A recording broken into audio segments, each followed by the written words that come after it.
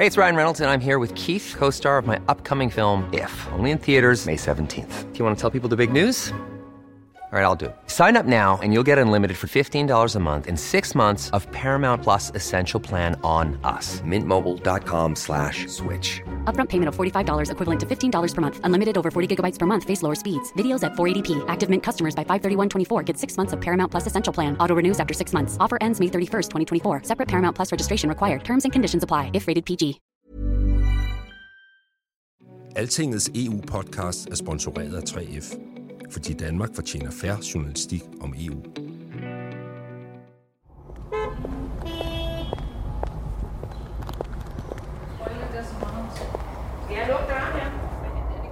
Ja, gider du? Fordi ellers så du godt mærke det. Det bliver så varmt ude i det her glasbur.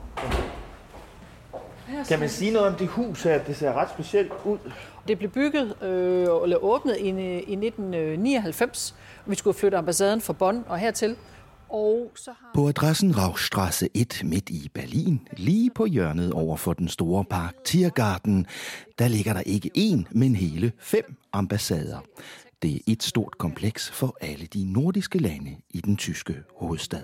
Og det her, det er så vores, med den her, tror jeg, den hedder Himmeltrappen, som går ned gennem huset. Og så har vi... Susanne Hyllelund er den danske ambassadør i Berlin. Det er hende, der tager imod. Vi er kommet for at undersøge Angela Merkels betydning for Danmark, og for at finde ud af, hvorfor en af vores lands største ambassader i verden, den ligger lige her.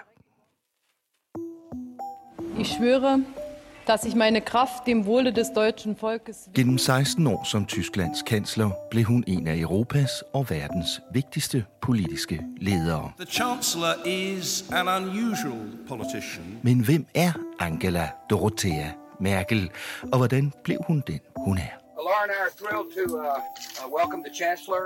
It is a great pleasure to welcome Chancellor Angela Merkel. It's a great honor to have Chancellor Merkel. Velkommen til I Merkels fodspor, en podcast om kansleren og hendes eftermæle. Thank you, and I think let's start.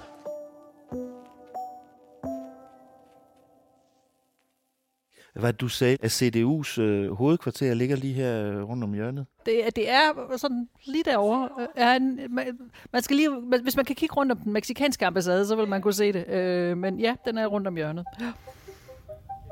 Man kan næsten se partihovedkvarteret for CDU, forbundskanslerens konservative parti, her fra det nordiske ambassadekompleks. Det her er det eneste sted i verden, hvor Danmark deler fælles lokaler, for eksempel en restaurant, udstillingslokaler og et auditorium med både Sverige, Norge, Finland og Island. Bare den danske ambassade her er stor nok i sig selv. Beijing er stor, Washington er stor, Berlin er også stor.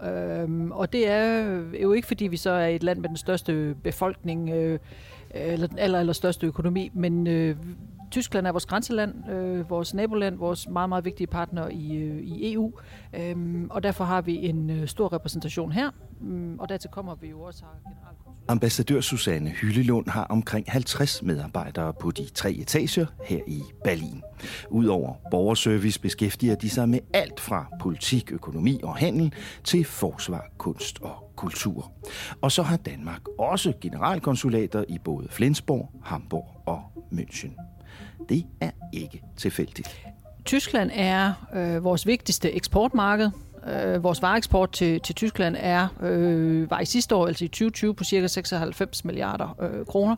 Så det er meget, meget stort. Den samlede samhandel. Tyskland er også det land i verden, der har den største samlede samhandel med Danmark, fortæller ambassadøren.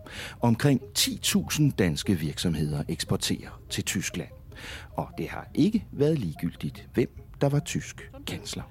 Myndighedssamarbejde. Der hvor vi sidder nu på vores nordiske ambassade, eller i vores nordiske ambassadekompleks, det har vi haft i 22 år. I 16 af de år har Merkel været kansleren, ikke? Så hun har jo, og fylder meget i det.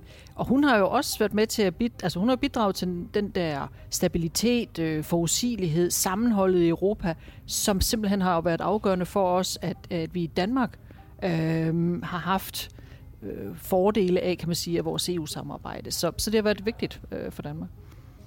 Den daglige leder af Danmarks diplomati i Tyskland er ikke et øjeblik i tvivl om Merkels betydning for både Danmark og Europa i de seneste mange år. Og derfor er det selvfølgelig også vigtigt, hvem der bliver den næste kansler efter Angela Merkel. Det er der ingen tvivl om. Altså hun har spillet en stor rolle selvfølgelig for Tyskland, men det er jo især også med hendes indsats for at holde sammen på det europæiske projekt og føre Europa igennem nogle store kriser, som har betydet, at vi står med det Europa, vi kender i dag, som selvfølgelig har sine udfordringer. Det giver sig selv.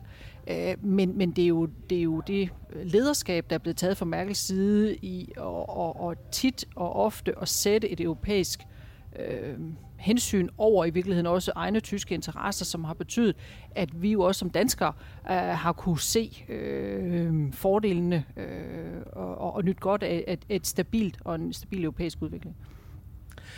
Er det så også vigtigt for os danskere, at der nu snart er valg, og Merkel har bebudet, at hun ikke genopstiller, så hvis uanset hvad der sker ved det valg, så kommer der en ny kansler i Tyskland. Er det vigtigt for Danmark? Jamen, det er det stadigvæk, fordi Tyskland er vores store nabo og allierede på alle mulige parametre. Men det er jo også vigtigt med det, der er sket. Altså, vi har et opbrud med en masse af den regelbaserede verdensorden, vi kender. Vi har et anderledes Rusland, et anderledes Kina. Vi har været udfordret på vores transatlantiske relationer. Vi har haft et opbrud i Europa med Brexit, som jo gør, at Tyskland er blevet endnu vigtigere. Og hvad er det så, der kommer og fører os igennem det og sikre noget perspektiv for EU? Der har Merkel spillet en rolle, og det vil Merkels efterfølger. Jeg kan slet ikke forestille mig, at det ikke også bliver tilfældet.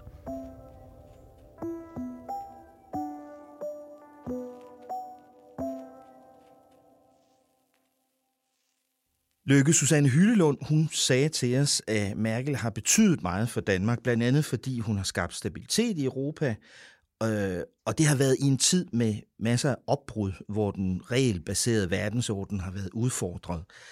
Hvad er det for et opbrud? Jamen det er jo, at konflikter jo pludselig kan opstå på en helt anden måde, end det kunne før. Altså da Merkel jo vokser op i Østtyskland, jamen så er det jo kold krig, så kan konflikter jo nærmest ikke opstå, i hvert fald ikke tæt på os. Ja. Og det kan de jo nu i høj grad. Bare tage Afghanistan som værende et nøgleeksempel, eller Jugoslavien, hvis vi spoler noget tilbage. Og så er det jo altså også en tid, vi nu er gået ind i, hvor Kina spiller en fundamentalt anderledes rolle, end Kina gjorde før i tiden. Altså efter 2. verdenskrig og så videre. Men jo så også et USA, som jo i den grad, og det er jo også blevet bekræftet med præsident Biden, trækker sig tilbage. Og på den måde står vi jo i en situation, hvor hvem skal så løse de her konflikter, og hvor kan vi så også forhandle henne? Fordi det er jo også sådan, at man begynder at stille spørgsmålstegn ved FN og andre internationale organisationer. Ja. Hvorfor har Merkels rolle været vigtig for Danmark i den situation, verden er i nu?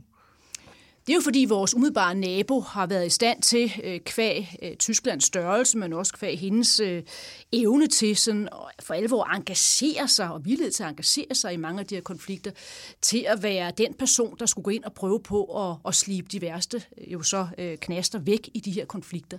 Det er sjældent, at Merkel har været i stand til at løse konflikterne, tage Ukraine som værende et nøgleeksempel, som jo vitterligt har brugt ufattelig meget tid på. Der er det jo ikke lykkes at finde en stabil langsigtet løsning, men der er trods alt en anden form for frossen konflikt, som det så er lykkes så at få skabt. Merkel og Tyskland har ofte været, den spiller, der i hvert fald skulle forsøge at finde balancen i Europa, men også sådan på verdensplan mellem øst og vest. Vi ved jo godt, Lykke, at hun aldrig har været særlig vild med Vladimir Putin, som forsøgte at skræmme livet af hende med sin hund, som vi talte om tidligere. Men hendes forhold til Putin er vel ikke det samme som hendes forhold til Rusland?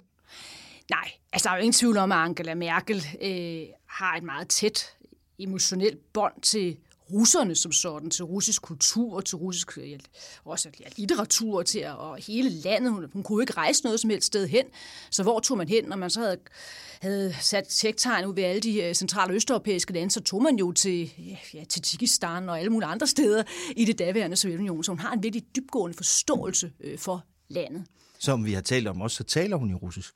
flydende russisk. Den berømte OL-medalje, hun jo så vandt i russisk. Så hun er jo en, der altid har haft antennerne rettet mod Rusland, og derfor jo også har forstået, eller har prøvet på at forstå russerne og Putin på en helt anden måde, end jeg vil påstå, alle andre, der har siddet ved magten i de år. Ja. Så er Putin jo så også en, hun har haft rigtig gode muligheder for at lære at kende, fordi han er faktisk den eneste, når man sådan ser på, hvem hun har reageret samtidig med, som har været der hele tiden. Bare se på, hvor mange amerikanske præsidenter, eller også danske statsminister har været. Men i Rusland, selvfølgelig har han så nogle gange så været premierminister, andre gange præsident, men han har været der i hele hendes regeringsperiode. Ja. Og Merkels forhold til Rusland er, som så meget andet i hendes kanslertid, genstand for meget forskellige analyser. Altså, der er nogen, vi hørte i sidste afsnit, Norbert Röttgen, sige, at han mener faktisk, at Merkel har været vigtig i forhold til at skærpe Tysklands forhold til Rusland. Men der er jo også folk, der kritiserer hende og siger, og omvendt siger, hun har været for blød over for Rusland. Ja, og det er jo det. Merkel er jo pragmatikeren, hun er realpolitikeren, hun er politikeren, som mest tænker på, hvordan kan jeg mæle? Hvordan kan jeg på en eller anden måde sørge for, at alle efterfølgende godt kan være i stue sammen? Og det er klart, det er jo vanskeligt, når vi har med Vladimir Putin at gøre. Fordi det er jo nogle gange, nogen jeg mener, der skal man virkelig gå op imod ham væsentligt hårdere, hun så har gjort. Men der har hun jo sådan været den type, hun godt har vidst, at man ikke kunne løse problemet, så galt det om at afmontere det.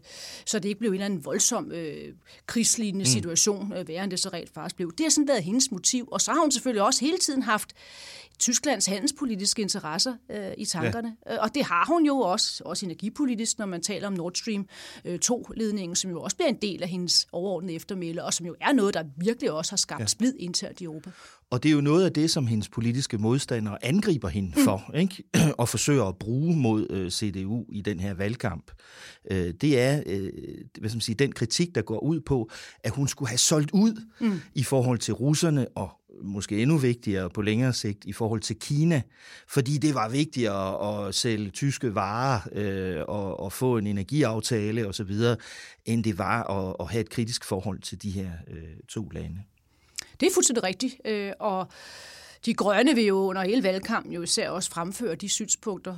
Pointen er bare, når man ser på Tyskland som handelsstation, så er det jo virkelig store summer, der er på spil her for Tyskland. Og det har Merkel hele tiden også haft fokus på. Hun vil simpelthen hele tiden have formået så at finde en anden form for balance så mellem de overordnede handelspolitiske interesser og så nødvendigheden af så at italesætte for eksempel menneskerettighedssituationen. Men om hun har ramt den rette balance, det tror jeg også, man må se på, når historiebøgerne så for alvor går hen og bliver skrevet, når man ser på også Kinas overordnede udvikling. Der har hun jo også selv sagt, at hun synes, at det har gået anderledes med Kina, hun umiddelbart havde forventet. Ja. Så er der forholdet til USA. Now Merkel, what did she do? She's destroyed, she's in the process of destroying Germany. Der er ingen, der kan være i tvivl om, tror jeg, at Angela Merkel havde det meget svært med Donald Trump. Nu er Biden så kommet til, men kan jo ikke løse alle problemer. Nej, der sker jo virkelig noget, da Trump kommer til i Merkels forhold til USA. Fordi Merkel, i modsætning til alle dem, der stiller op nu, er jo i den grad glødende tilhænger af det transatlantiske forhold. Hvorfor? Fordi hun er opvokset bag jerntæppet. For hende var USA simpelthen friheden, det var håbet, det var faklen for demokrati. Så hun drømmen om Amerika. Drømmen om Amerika. Hvor skulle Angela Merkel tilbringe sit otium? Det skulle hun jo så i USA, hvor hun skulle køre rundt i en bil ved Rocky Mountains og lytte til Bruce Springsteen. Ja, det elsker jeg. Ja, hun skulle ikke til Sydfrankrig. Nej. Eller andre dele af, af Europa. Hun skulle til USA. Og Ronald Reagan stod jo for hende også som en, der virkelig var ham i sidste instans, der jo så kæmpede imod det, der på det tidspunkt var altafgørende, nemlig over for Sovjetunionen. Mr. Gorbachev, tear down this wall. Og der kunne EU ikke rigtig, eller EF jo ikke rigtig spille en stor rolle. Så det er det, der er hendes, det hun har haft med i bagagen. Der må man bare indstille sig på, at dem, der kommer efter, de har altså en anden opfattelse af det transatlantiske forhold. Og der, hvor hun jo så får et knæk, det er jo så med Donald Trump, hvor hun jo så siger de berømte ting i ølteltet, at fra nu af må vi i højere grad selv håndtere vores egen sikkerhed. Vi kan ikke længere stole på dem, vi tidligere har stolet på, af noget af det, hun siger. Og tror du, hun blev skuffet over USA? Merkel er jo ikke typ, der bliver skuffet, men jeg tror, hun får den erkendelse der, at man kan ikke være sikker på, at der ikke kommer en eller anden Donald Trump 2. Og jeg tror også, det er vigtigt for forståelsen af, hvorfor hun egentlig ikke trækker sig i 2017. Det kunne hun jo godt have gjort, altså ikke stille op til det valg. Det gør hun i høj grad, fordi at hun har fornemmelsen af, at nej, nu er verden alligevel kommet i ubalance, bliver nødt til på en eller anden måde at blive der og sikre, at man kan få genoplivet den her mere multilaterale samarbejde, retsorden, med en anden amerikansk præsident. Og derfor er hun jo væsentligt mere tryg ved at træde tilbage nu, end hun var, hvis hun havde gjort det, da Donald Trump han var præsident. Hun har bare så ikke været villig til så at gøre det så vil indebære. Hvis man skal satse mere på, at Europa kan spille en rolle, Tyskland kan spille en større rolle, så skal man jo også kigge de tyske vælgere i øjnene og sige, nu bliver vi altså nødt til at investere mere i vores forsvar. Og det er jo ikke sådan sket voldsomt i hvert fald, når man ser på de stigninger, der har været i de tyske forsvarsbudgetter.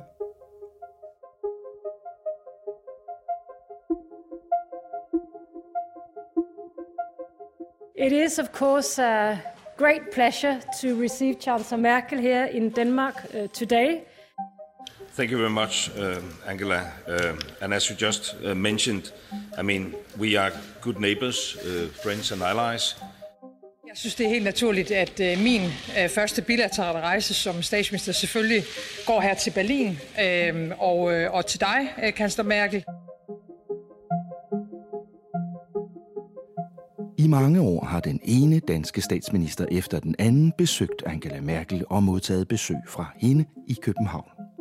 Uanset deres politiske tilhørsforhold og deres holdninger i øvrigt, så har ingen af dem været i tvivl om kanslerens betydning. Men der er måske én dansk statsminister, der har særlig meget at takke hende for. Meine Damen und Herren, ich möchte ganz herzlich den Generalsekretär der NATO, Anders Fogh Rasmussen, begrüßen.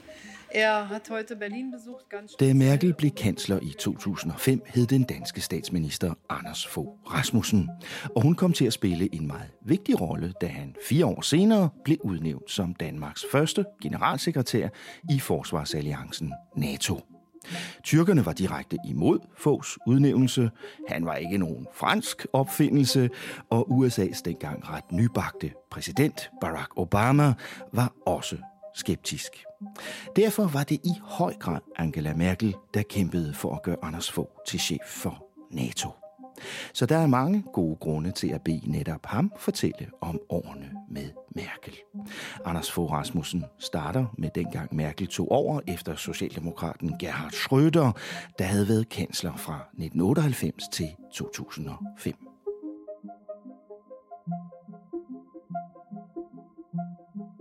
For mig var det jo en kæmpe forandring fra Schröder til, der var den tidligere kansler, til Merkel som den nye kansler. Altså mit forhold til Schröder, kan man roligt sige, var lidt anspændt.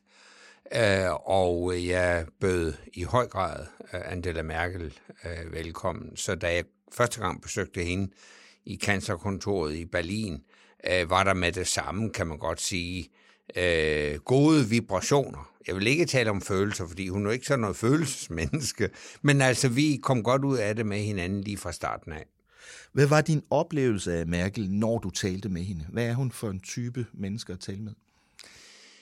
Jamen, som jeg sagde lige før, så er hun ikke sådan en, der bærer følelserne uden på tøjet. Altså man kan sige, at hun er ikke sådan en, der let lader sig begejstre.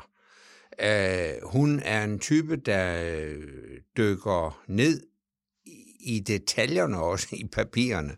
Hun har jo en naturvidenskabelig baggrund privat, og den har hun faktisk båret med sig over i politik. Ja. Det betyder, at hun interesserer sig for alle aspekter af en sag, også detaljerne, og hun er parat til at lytte også til gode argumenter. Altså hvis hun lader sig overbevise af tunge og gode argumenter, så er hun også parat til at ændre sin holdning. Mm. Lykke Friis har fortalt mig, at man siger om Merkel, at hun er en aktenfrisserin. Sådan en, der spiser noterne, altså der er helt nede i materien. Så det er også din oplevelse. Ja, helt klart. Og derfor, jeg har altid været godt forberedt, når jeg kom til alle møder. Men jeg vidste, at når jeg skulle til møde med Merkel, så galt det om at kunne Alle detaljerne i alle papirerne, så jeg var altid top forberedt. Det tror jeg så også udviklede en gensidig respekt, som jeg så nød gavn af senere. Så selv du kunne næsten være nervøs for, om du nu var velforberedt nok, når du skulle møde Angela Merkel? Ja, i høj grad, altså. Men det var jo en god udfordring, fordi både embedsmænd og jeg var klar over, at man slap ikke nemt om ved et møde med Merkel, altså. Det skal ikke forstås sådan, at hun ikke kunne de store linjer, altså hun var god i detaljen, men hun efter min opfattelse kunne også det sådan større strategiske overblik. Er der en bestemt oplevelse med hende, som du husker bedst i dag? Jamen, der er vel i virkeligheden, der er jo så mange ting, men hvis jeg skal fremhæve 2 sådan højdepunkter, så det ene, det var et besøg, vi var på fælles i Grønland i august 2007, hvor jeg havde inviteret hende til Grønland, netop for at hun skulle studere indlandsisen, og hvordan den trækker sig tilbage på grund af klimaforandringerne, og det var jo et forsøg på at varme op gradvist til det klimatopmøde, der jo skulle være i Danmark i slutningen af 2009.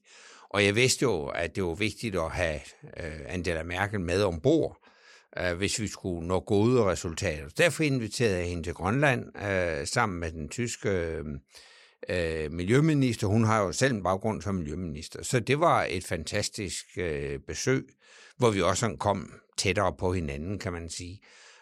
Og den anden gang, det var jo selvfølgelig, da jeg blev udnævnt til generalsekretær for NATO i 2009. Ja, lad os vende tilbage til det om et øjeblik.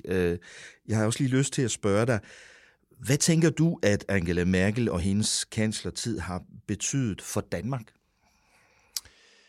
Derfor er det en kæmpe fordel for Danmark, fordi hun, udover altså sin interesse for detaljerne, også kan det strategiske spil, der betyder, at Tyskland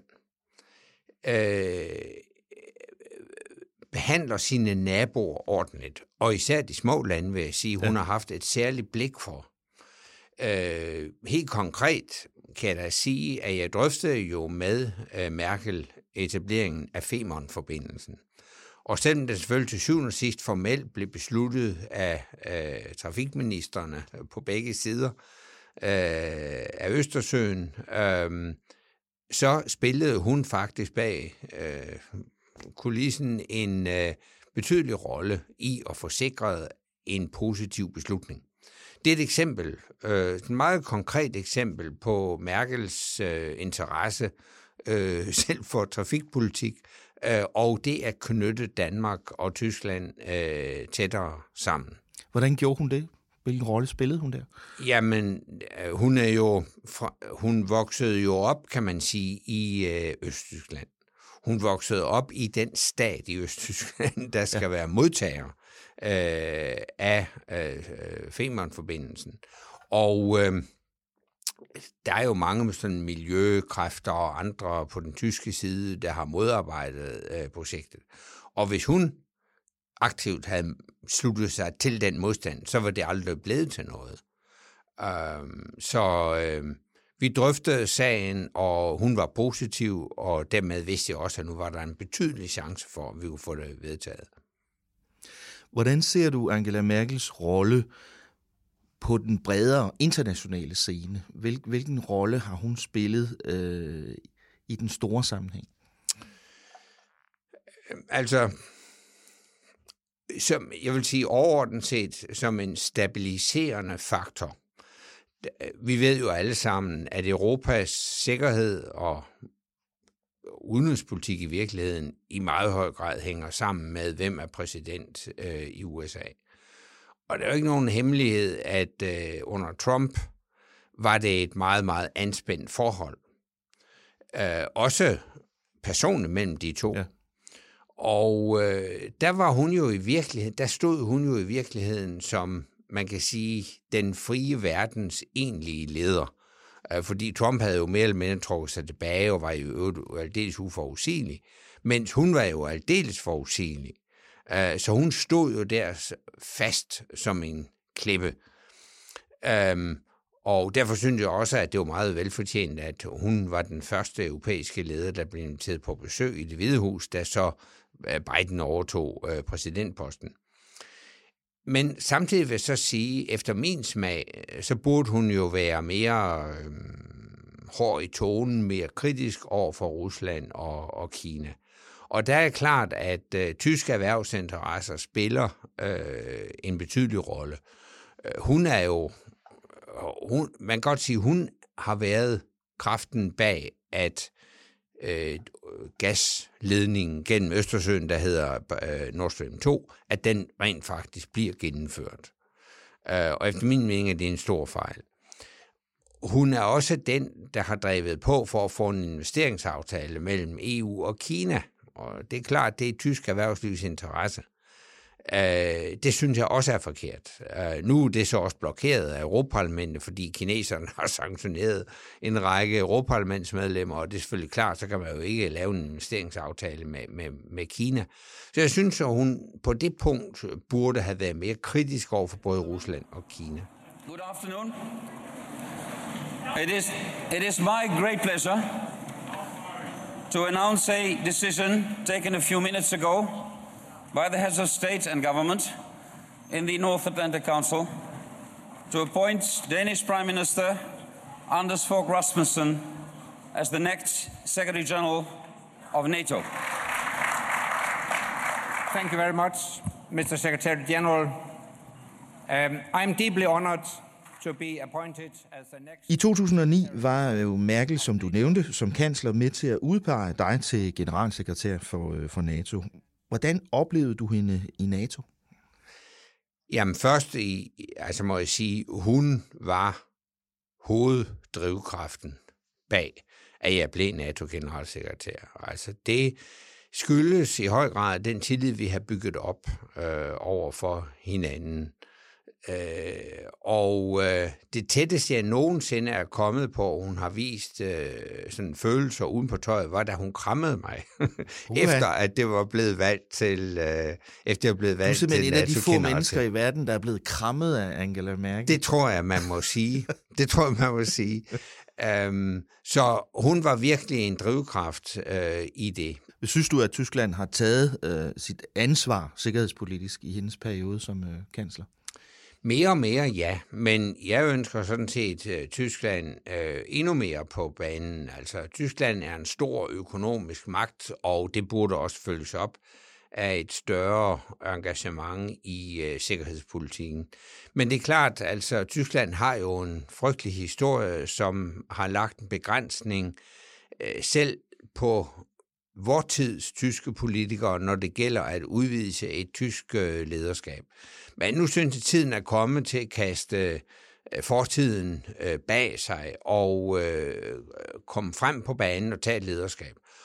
Det synes jeg så også, Tyskland har gjort, for eksempel under de kriser, vi har haft omkring euroen, og også covid-19-krisen, der har hun jo håndteret det på en måde, hvor Tyskland er gået ind og i EU har været med til at bære hjælpepakker igen, som jeg tror ville have været svært at få igen uden en leder som Merkel.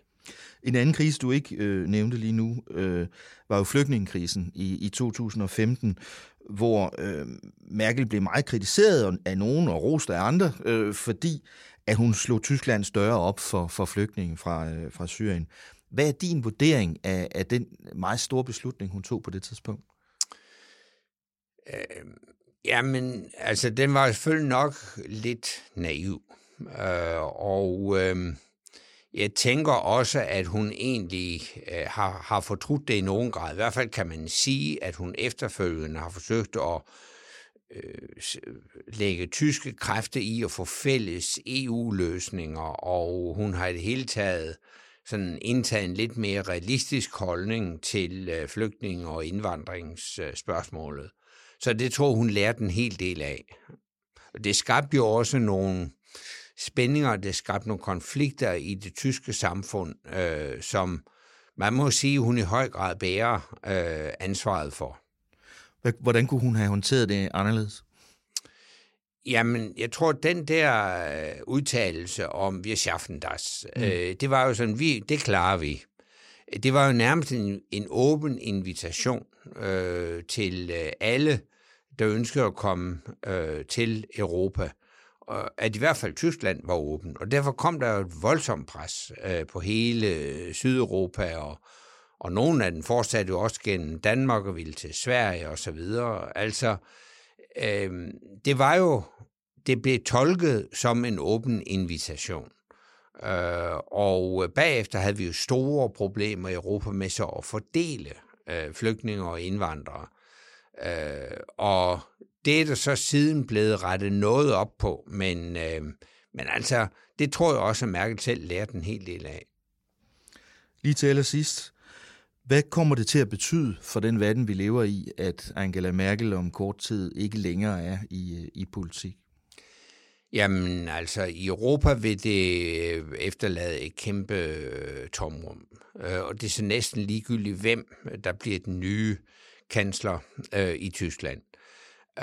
Fordi under Merkel, der har der ikke været nogen tvivl om det tyske lederskab i Europa. Og det er jo netop paradokset, fordi Merkel er jo ikke sådan en stor ideolog, der har store visioner om Europas fremtid. I den henseende er hun sådan lidt en modsætning til enhver tid siddende franske præsident, der altid har store visioner om Europas fremtid. Men hun har stået sådan som garanten for en solid, stabil kurs fremad, uden stor begejstring, uden de store armbevægelser, men vi vidste, hvor vi havde hende. Og derfor har hun været lederen af det der tysk-franske samarbejde, den tysk-franske motor, så at sige. Det bliver meget vanskeligt for den nye kansler, hvem den måtte blive, at fylde de sko ud. Så der vil blive et tomrum på kort sigt, og jeg kan jo roligt sige, at Merkel, hun står som min favoritleder i Europa. Det gjorde hun, da jeg samarbejdede med hende, og også her bagefter står hun for mig som en ægte tysk leder, der har sikret af et europæisk Tyskland og undgået et tysk Europa.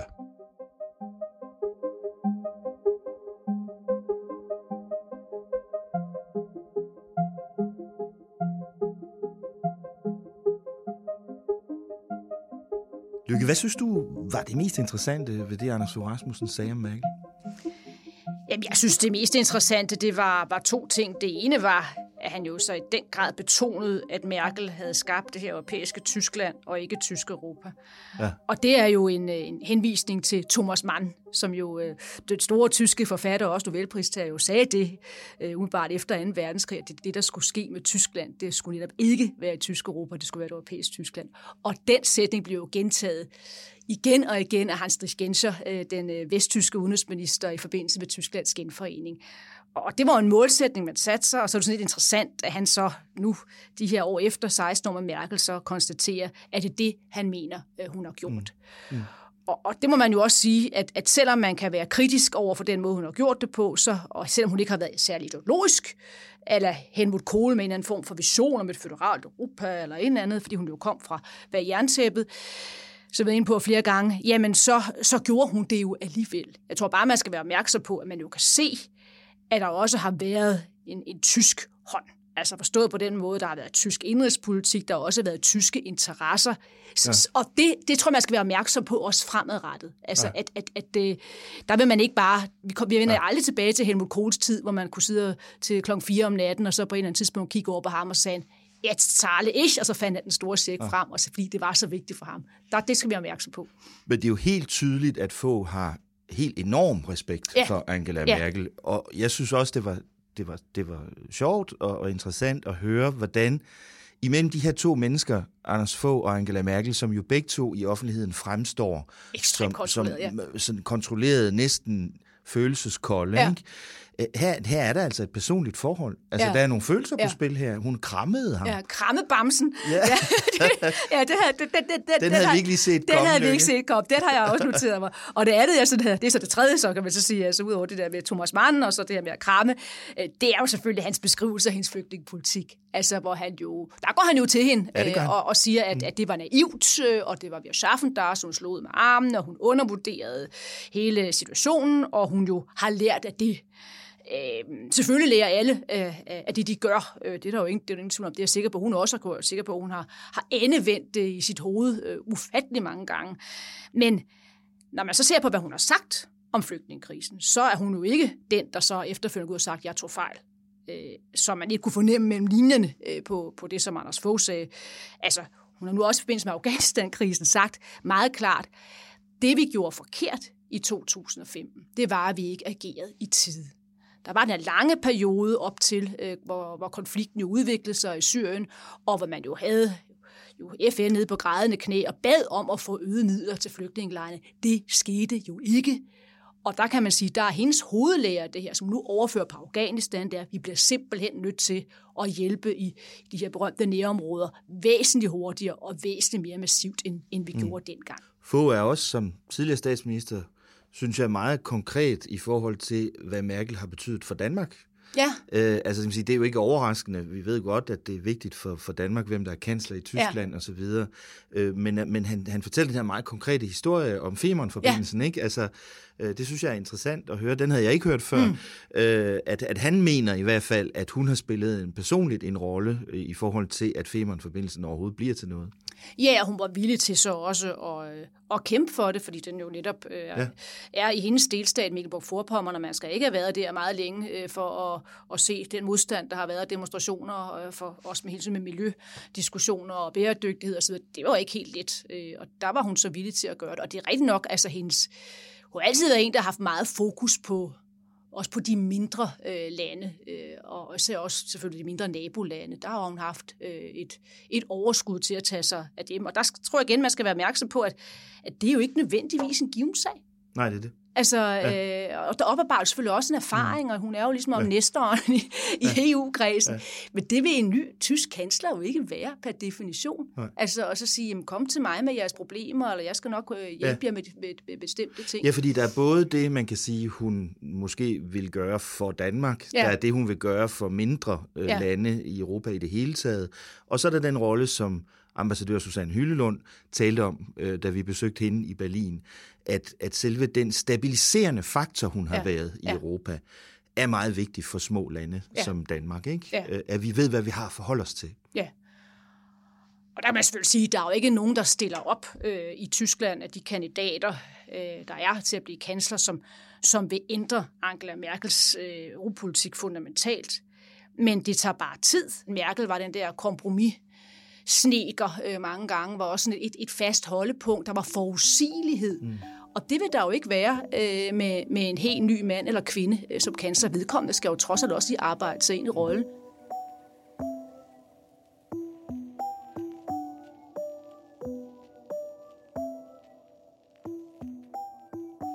Uanset hvad man i øvrigt måtte mene om Angela Merkel, så er der næppe nogen i dansk politik, der vil benægte, at kansleren har haft stor betydning, også for os, der ikke er tyskere, i de 16 år, hun har ledet Tyskland. Her for eksempel vores nuværende udenrigsminister, socialdemokraten Jeppe Kofod. Hun har været en gennemgående figur i meget af mit politiske liv, og jeg tror også mange andres. Og det bliver en omvæltning i Tyskland. Nu vil jeg lade tyskerne afholde deres valg. Det tegner til at blive en valggyser, kan man roligt sige. Hvad tror du, Merkel har betydet for Europa? Det er svært at sige. Hun har været en gennemgående vigtig figur igennem mange år. Og senest når der er topmøder, som det vi havde i sommer, hvor vi skulle lave en genopretningspakke med fokus på klima og digitalisering og det der, de nødvendige strukturelle forandringer, vi skal lave i vores økonomi og samfund for at levere på klimakrisen og skabe også arbejdspladser og social balance. Der var hun også helt afgørende. Så det med, at hun har været med til at samle Europa på nogle afgørende tidspunkter, det tror jeg, hun vil blive husket for som en der går over i historien som en vigtig figur. Can you hear me now? Yes, we can hear you. Okay.